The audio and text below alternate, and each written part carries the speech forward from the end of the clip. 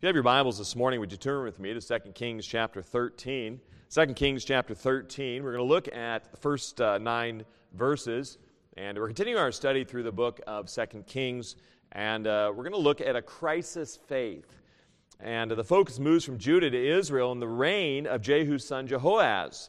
And here in 2 Kings chapter 13, there in your Bibles, it's no surprise, you think about this, Jeroboam was a model for this man that we're going to talk about. And Jehoahaz's father had done the same thing. Jeroboam, if you remember, was a man whom God promised him. He says, you will have a continual, perpetual person sitting on the throne of Israel, the 10 tribes, because by then Israel had already split with Judah and Benjamin for what is noted as Judah in the Bible, and then Israel, there in these historical books, Israel is noted as being the 10 tribes. Nevertheless, Jeroboam, he didn't want to lose his power, so he created idolatrous worship, Baal worship, there in these 10 tribes, and took a lot of the Israelites. He didn't want them going back to Jerusalem because he didn't want to lose his power. He didn't want to lose his political ability to influence, and so he would remove them by getting their eyes focused on idols rather than God. And he would set up golden calves. Here in 2 Kings chapter 13, first 9 verses, in the 23rd year of Joash, the son of Ahaziah, king of Judah, Jehoahaz, the son of Jehu, began to reign over Israel and Samaria, and reigned 17 years. And he did that which was evil in the sight of the Lord, and followed the sins of Jeroboam, the son of Nebat, which made Israel to sin. He departed not therefrom. And the anger of the Lord was kindled against Israel, and he delivered them into the hand of Hazael, king of Syria, and into the hand of Ben-Hadad, the son of Hazael, all their days. And Jehoahaz besought the Lord, and the Lord hearkened unto him, for he saw the oppression of Israel, because the king of Syria oppressed them. And the Lord gave Israel a Savior, so that they went out from under the hand of the Syrians, and the children of Israel dwelt in their tents, as beforetime. Nevertheless, they departed not from the sins of the house of Jeroboam, who made Israel to sin, but walked therein, and there remained the grove, also in Samaria. Neither did he leave of the people to Jehoahaz, but 50 horsemen and 10 chariots and 10,000 footmen. For the king of Syria had destroyed them and had made them like the dust by threshing. Now the rest of the acts of Jehoahaz and all that he did in his might, are they not written in the book of the Chronicles of the kings of Israel? And Jehoahaz slept with his fathers, and they buried him in Samaria. And Joash his son reigned in his stead. The people of Israel really shouldn't be surprised when the Lord brought the Syrians against them, because they knew the terms of the covenant. Israel had made a promise, much like a husband and wife make there on the marriage altar, I do, until death do us part. And Israel makes this promise, all of Israel, all 12 tribes, makes a promise to God that they will be faithful to Him, that they will stay true to Him, that they will follow and worship to Him, they will worship no other idols. And yet the 10 tribes of Israel, now separated under Jeroboam and now coming to Jehoahaz, they give themselves over to idolatry. Now, if a husband and wife, if one of those spouses cheats on the other spouse, does that make the relationship better or worse? Well, clearly it would make it worse. The person would be hurt. There would be separation in relationship. There would be all sorts of drama. Why? Because you're showing an unfaithfulness to the other spouse. You made a promise that I'm going to say no to everyone else and yes to you. And so oftentimes in our relationship with God, we say yes to everything else and no to God. And then when things go bad, we wonder, why are things bad? Leviticus chapter 26, verse 17, and I will set my face against you, and ye shall be slain before your enemies. God says, listen, here's what's going to happen if you're unfaithful to me. They that hate you shall reign over you, and ye shall flee when none pursueth you. So he's saying in Leviticus chapter, turn with me to Leviticus 2016. 2016, there's a new number for you. Leviticus chapter 26.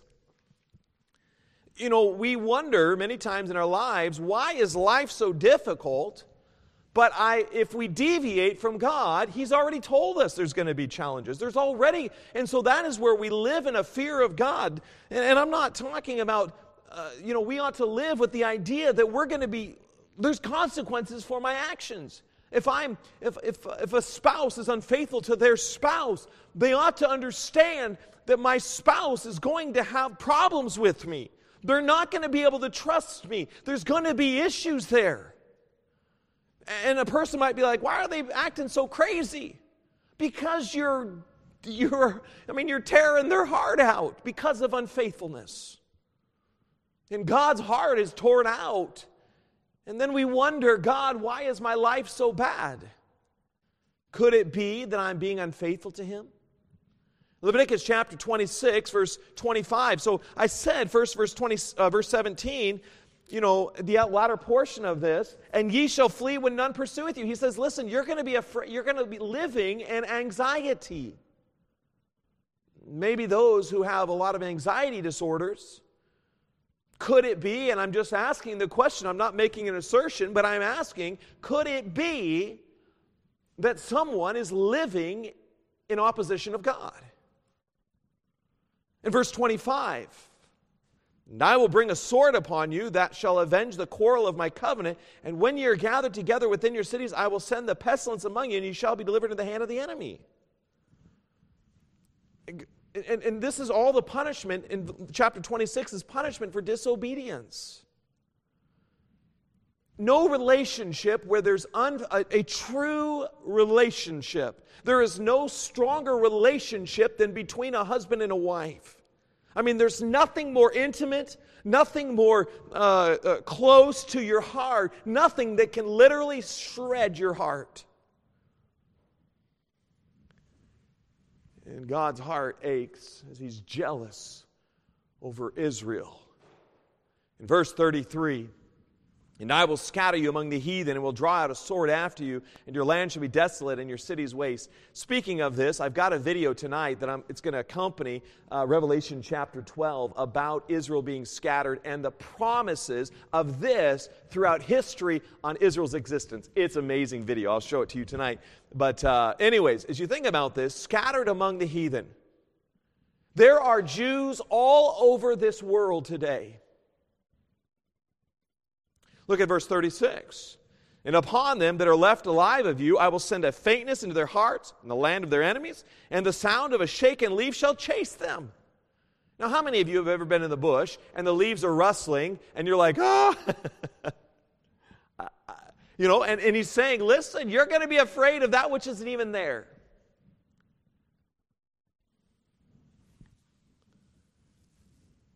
And they shall flee as fleeing from a sword, and they shall fall when none pursueth, and they shall fall one upon another, as it were before a sword, when none pursueth, and ye shall have no power to stand before your enemies. And ye shall perish among the heathen, and the land of your enemies shall eat you up. And they that are left of you shall pine away in their iniquity in your enemies' lands, and also in the iniquities of their fathers shall they pine away with them. God's saying, listen, wherever you're going, your enemies are going to make your life difficult. God's protection is removed. You see, when you're in a good relationship, husband and wife, one another's looking out for the other person, looking out for their emotional well-being, their security, and trying to protect one another. And the husband leading and trying to protect his wife and the family and make sure they're okay. When that relationship starts to be cut apart and separated because of unfaithfulness, my, how it affects a lot of people. And all sorts of thoughts come through our minds. And here is Israel as they've been unfaithful to God.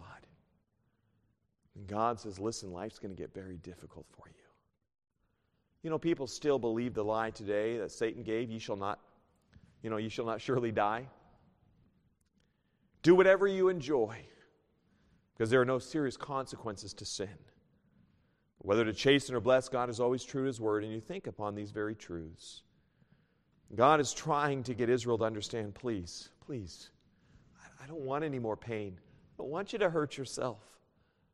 I don't want the enemies to come after you. I want to be a father to you, and I want to hold you close, and I want that intimate, loving relationship.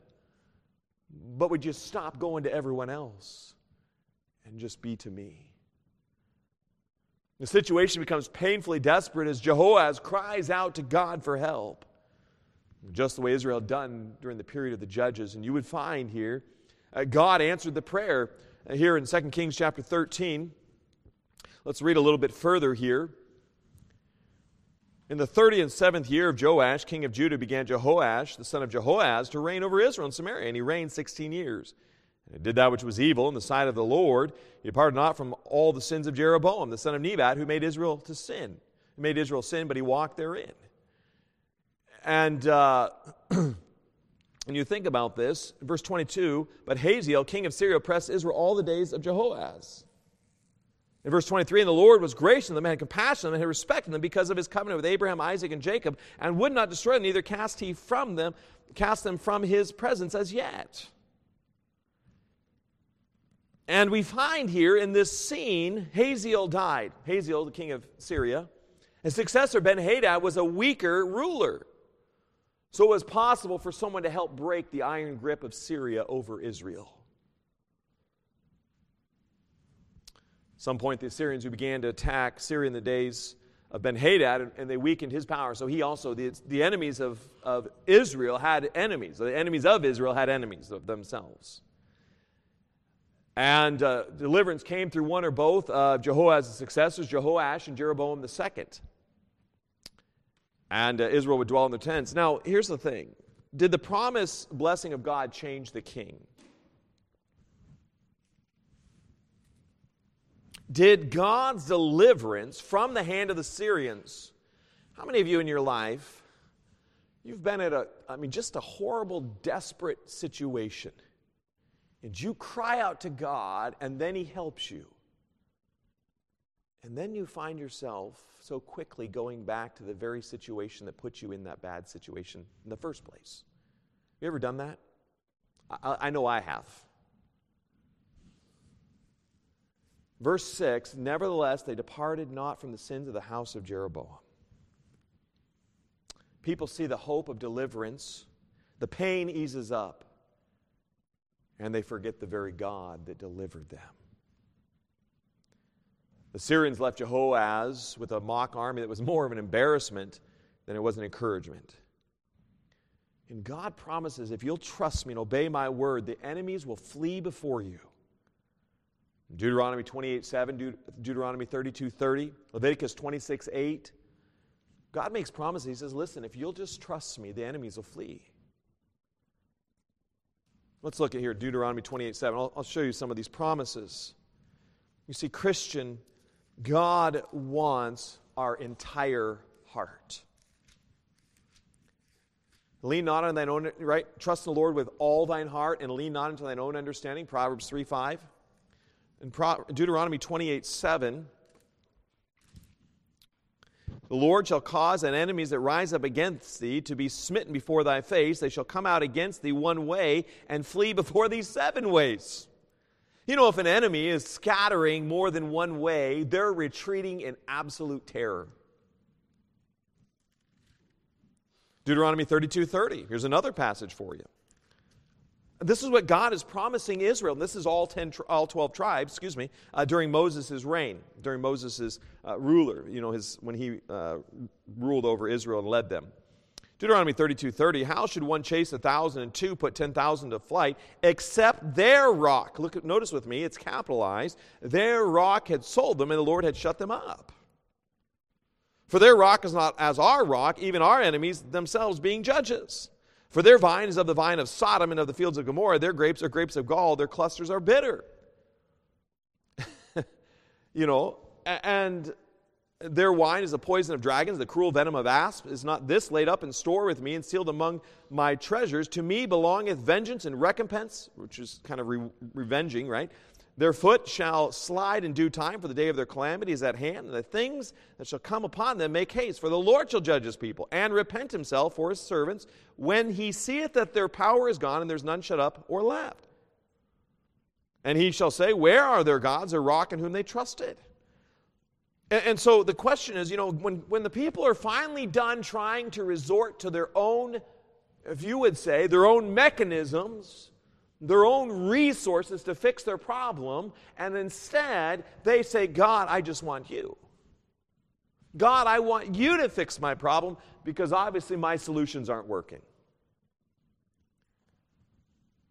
And so this is the crisis faith. So oftentimes you kind of, these foxhole conversions, or someone I've had many, many times, and I'm sure you've experienced this.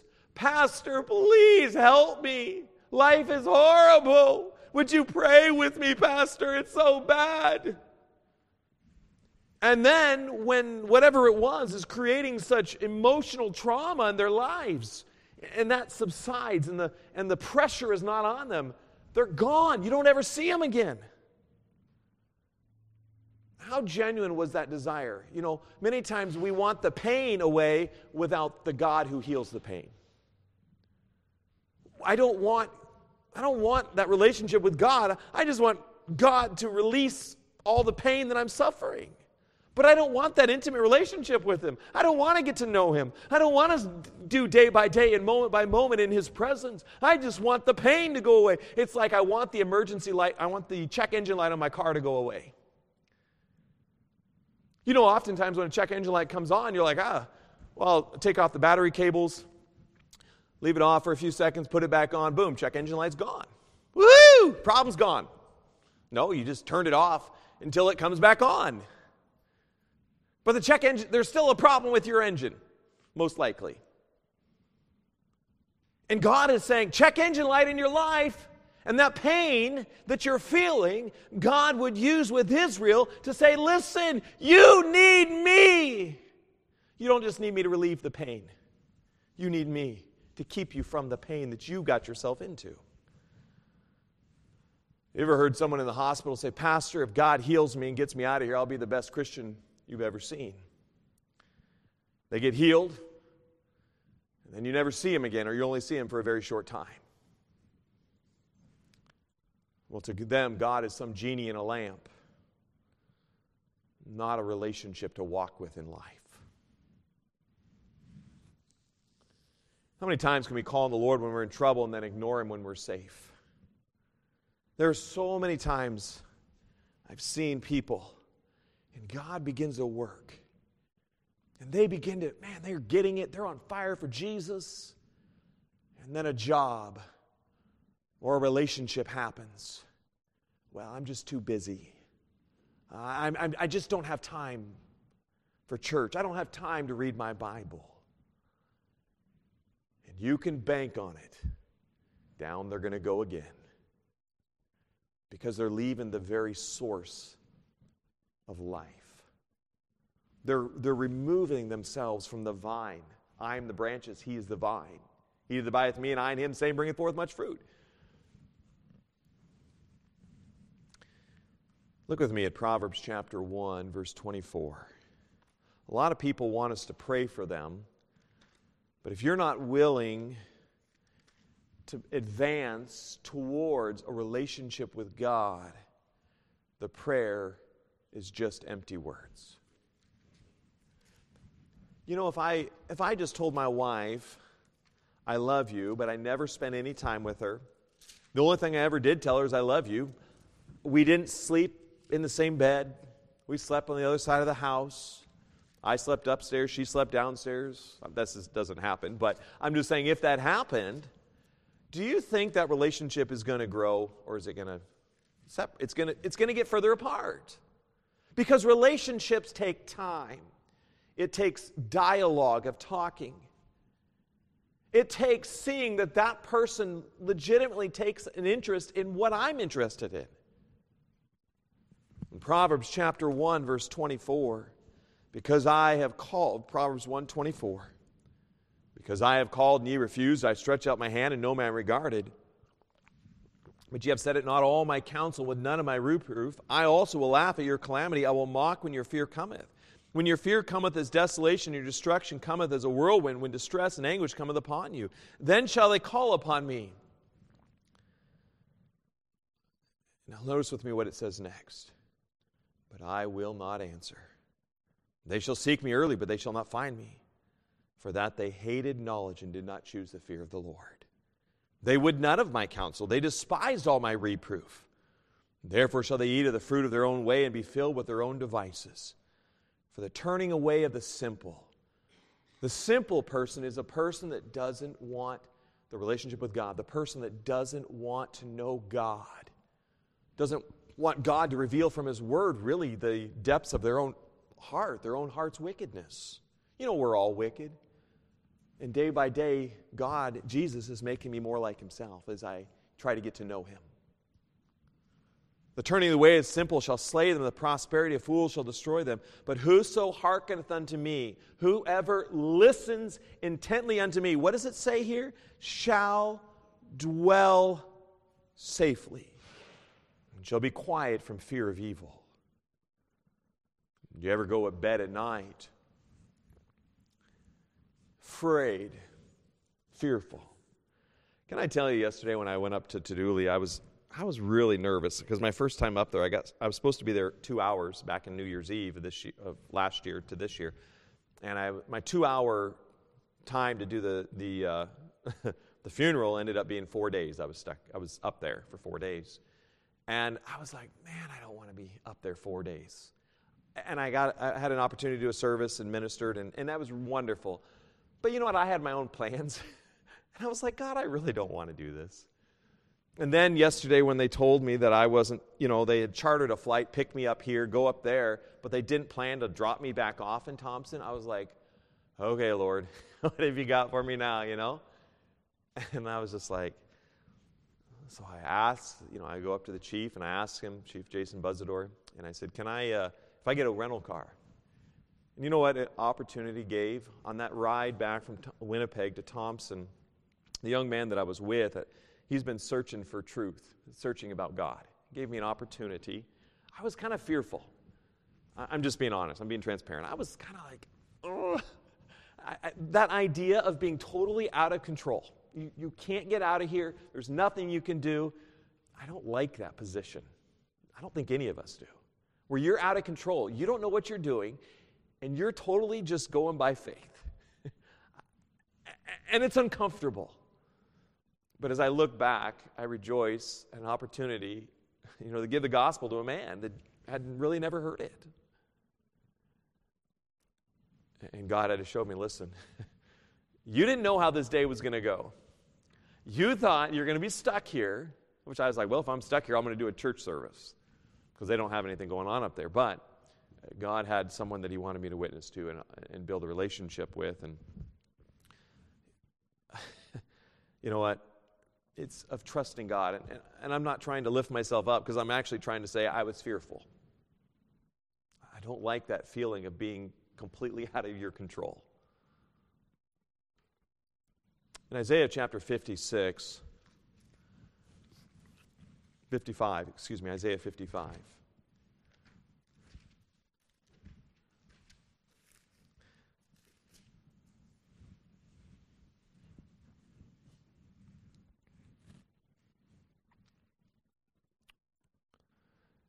Notice what it says here in Isaiah 55:6. Seek, Isaiah chapter 55, verse 6. Seek ye the Lord while He may be found. Call ye upon Him while He is near. Let the wicked forsake his way. So there's an acknowledgement of your own wickedness. And the unrighteous man his thoughts, and let him return to the Lord, and He will have mercy upon him. And to our God, for He will abundantly pardon. Many people say, well, God won't want me back because I've messed up too bad. But that is not true to the Scriptures. God abundantly pardons. God will have mercy. Many times we live like Adam and Eve, and the kings of Israel, they live like Adam and Eve, living in shame, hiding from God. Rather than coming back to God, confessing all the errors of my wickedness, acknowledging that what God calls wicked is wicked, and then He gives me mercy and forgiveness. And that relationship is restored. And so often Israel, and I would say so often you and I, rather than making it right, we continue to try to perpetuate our wickedness. rather than just saying, God, I miserably failed, and I need you. God, the way I've been living is not right, and I am sorry. I'm not just sorry because of the pain I feel, but I'm sorry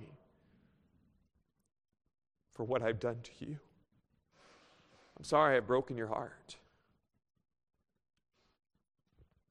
When it says love the Lord thy God with all your heart, His heart matters to you. His heart, and whether I break His heart, is of concern to me. It's not just my situation and my pain that I'm feeling. I'm concerned about how it makes Him feel. And this is the error of Israel's kings, of an ignorant faith. Coming back to 2 Kings 13, for some reason the death of Jehoash is mentioned twice in 2 Kings 13, verse 10.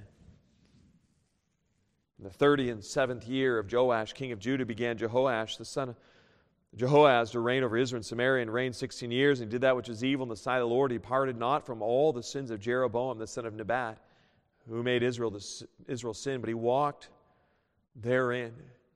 And the rest of the acts of Joash and all that he did in his might, wherewith he fought against Amaziah, king of Judah, are they not written in the book of the Chronicles of the kings of Israel? And Joash slept with his fathers, and Jeroboam sat upon his throne. And Joash was buried in Samaria with the kings of Israel. How many times do you have to beat your head against the wall expecting a different result every time, only to get the same result every time? His great defeat of Amaziah, king of Judah, is mentioned before it's described, but the most important thing about Joash was that he had a sense enough to visit the prophet Elisha, and he followed his father's example of Jeroboam. He was a wicked king. He visited these golden calves. He turns to the Lord only when he's in trouble and time's running out. Now, verse 14, now Elisha was fallen sick of a sickness whereof he died. Joash, the king of Israel, came down unto him and wept over his face and said, O my father, the chariot of Israel, and the horsemen thereof. And Elisha said unto him, Take bow and arrows. And he took unto him bow and arrows. He said to the king of Israel, Put thine hand upon the bow. And he put his hand upon it, and Elisha put his hands upon the king's hands. And he said, Open the window eastward. And he opened it. And Elisha said, Shoot. And he shot. And he said, The arrow of the Lord's deliverance, and the arrow of deliverance from Syria, for thou shalt smite the Syrians in Aphek till thou have consumed them. And he said, Take the arrows. And he took them. And he said unto the king of Israel, Smite upon the ground. And he smote thrice, 3 times, and stayed. The man of God was wroth at him, saying, Thou shouldest have smitten 5 or 6 times. Then hadst thou smitten Syria till thou hadst consumed it, whereas now thou shalt smite Syria but thrice. And Elisha died, and they buried him. The bands of the Moabites invaded the land at the coming of the year. And it's too bad spiritual leaders aren't appreciated during their lifetime. You know, many times you don't realize how wonderful someone is until they're gone. You know, it could be an individual in the church, kind of maybe a person, I'd say backseat, but a person that's just kind of behind the scenes. And they're not really, you don't really notice them. But when they're gone, you notice them. They're not putting themselves out there, but in the spiritual leader here, notice with me, he's saying, Oh, my father, the chariot of Israel and the horsemen there. He's saying, Oh, Elisha, how am I going to do this without you? Well, you've been doing a pretty awful job without me and without God in the first place. Why is it now that I'm about ready to die, now you're actually concerned for my life? Now you're concerned for the words I had to speak.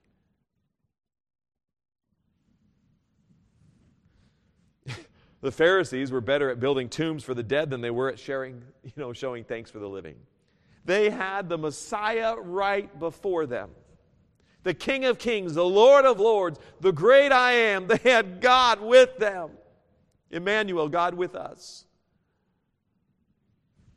And they wanted to murder him. And they did. You know, this crisis faith. I'm thankful for senior servants, people, just believers that go through the years. They're just faithful.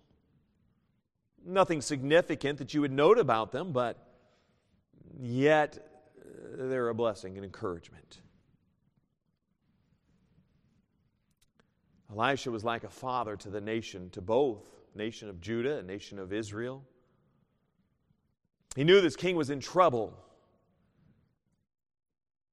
And he still gives him another chance of mercy, saying, listen, you can defeat the Syrians if you'll listen to me. And this king was not a man of faith. He could follow directions, smite the bow, smite the arrows on the ground, boom. Shoot it, boom. Okay. I'm only doing absolutely what I must do, but nothing more. It's not that I'm wanting to do a whole bunch for God. I mean, if he says, if you smite the arrows and you can defeat the Syrians, how many times do you want to smite them? I'm thinking like, let's smite those arrows. I mean, that's got to be like 100 times. Let's just annihilate. Let's quit them from that enemy coming back. It's kind of like, again, there's this idea that I can still defeat these enemies that are coming against me. I'm no match. My rock is. My Creator, my Savior, He's a complete victory.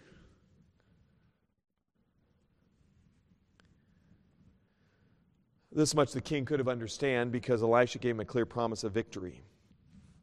Take these arrows, strike them on the ground. And however much you smite, you'll smite the Syrians. Shooting one arrow guarantees victory. But the number of times he smites the ground is his determination of how many victories God would give them. 3 should be enough, right?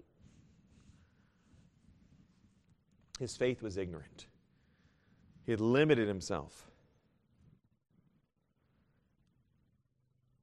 Here's another thing. Elisha was sick. And he really expresses a righteous anger at the king for his ignorance and his unbelief. He says, listen, king, can you not just believe God? In Ephesians 5:17, wherefore be ye not unwise, but understanding what the will of the Lord is. That's there in Ephesians 5:17. It's not enough to simply know God, know His will, and obey it out of duty. It's important for us to know God and know His will and understand God's will for my life and understand my obedience. Have you ever had a young child or a kid come up to you and you tell them to do something and then they're like, why? Why? Why? You're like, because it's the best thing for you. Like, if I go into the whole dialogue of why it's not good, you're not going to understand it, so just do it. And God tells us to do some things sometimes, and we don't always understand why. But if we understand His heart, that He has my best interest at stake, I'll just want to follow.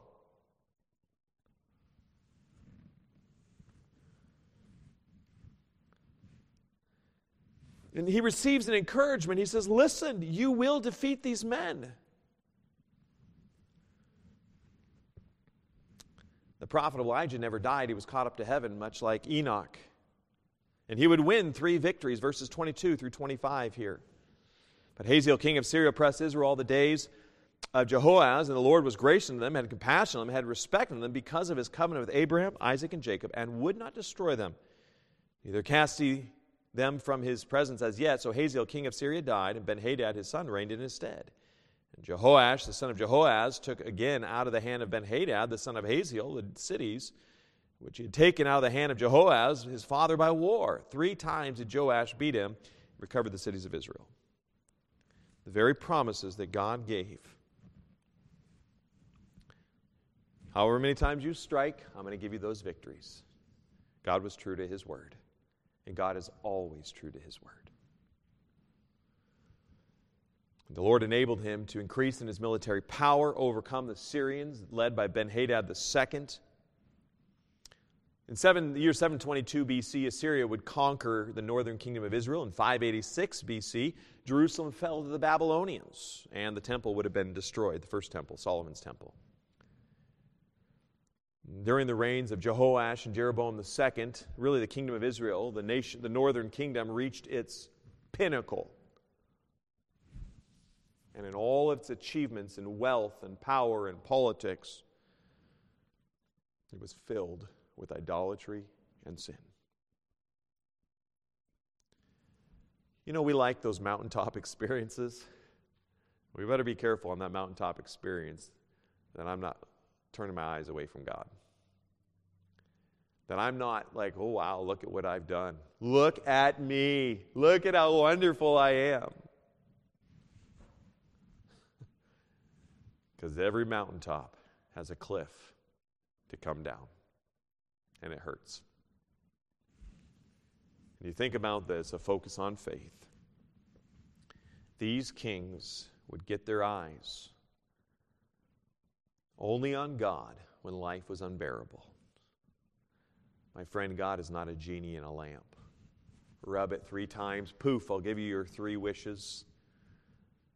That is a very pagan, idolatrous way to look at God. He wants that close relationship. If you want to think about God, you can think about him of the illustration of a husband and wife being faithful to one another. There's sweetness when you're faithful. And there's a whole lot of drama when you're unfaithful. So how about we, as you think on this, I know this is Sunday school, but as you think on this, focusing on faith, consider in our life, maybe there's some things in our lives that we're suffering, we're struggling. Could it be that maybe I'm relying on myself, I'm relying on some idolatries, I'm relying on some things that God calls sin. And I'm now reaping or getting the harvest of the sin I've sowed. If you put a seed in the ground, you expect, if I put corn seeds, I expect to get corn.